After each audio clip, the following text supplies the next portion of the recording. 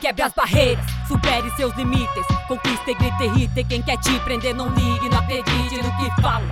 Fique atento, pois o coração eles não calam. Abre os olhos, observe a sua volta. Tem muita informação, mas o que realmente importa? Tem tudo pra vender, mas o que você precisa? O melhor vem de graça para e contabiliza. Mas a culpa é de quem?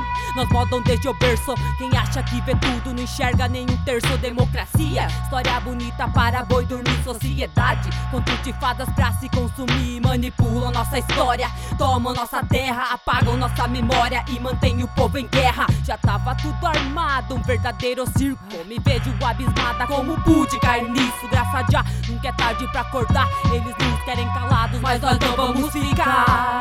Hora de despertar, expansão da consciência que aqui há. Os desejos calar, grande vitória sobre a matéria. Já não almejo que é terreno, isso aqui é muito pouco pro nosso espírito eterno. Preparado para o voo, ninguém aqui vai pro céu. Vamos voltar pra lá, nosso lugar de origem, nosso verdadeiro lar. O véu já se rasgou, tem livre acesso ao amor. Então olhe mais pro céu, olhe mais pro céu interior.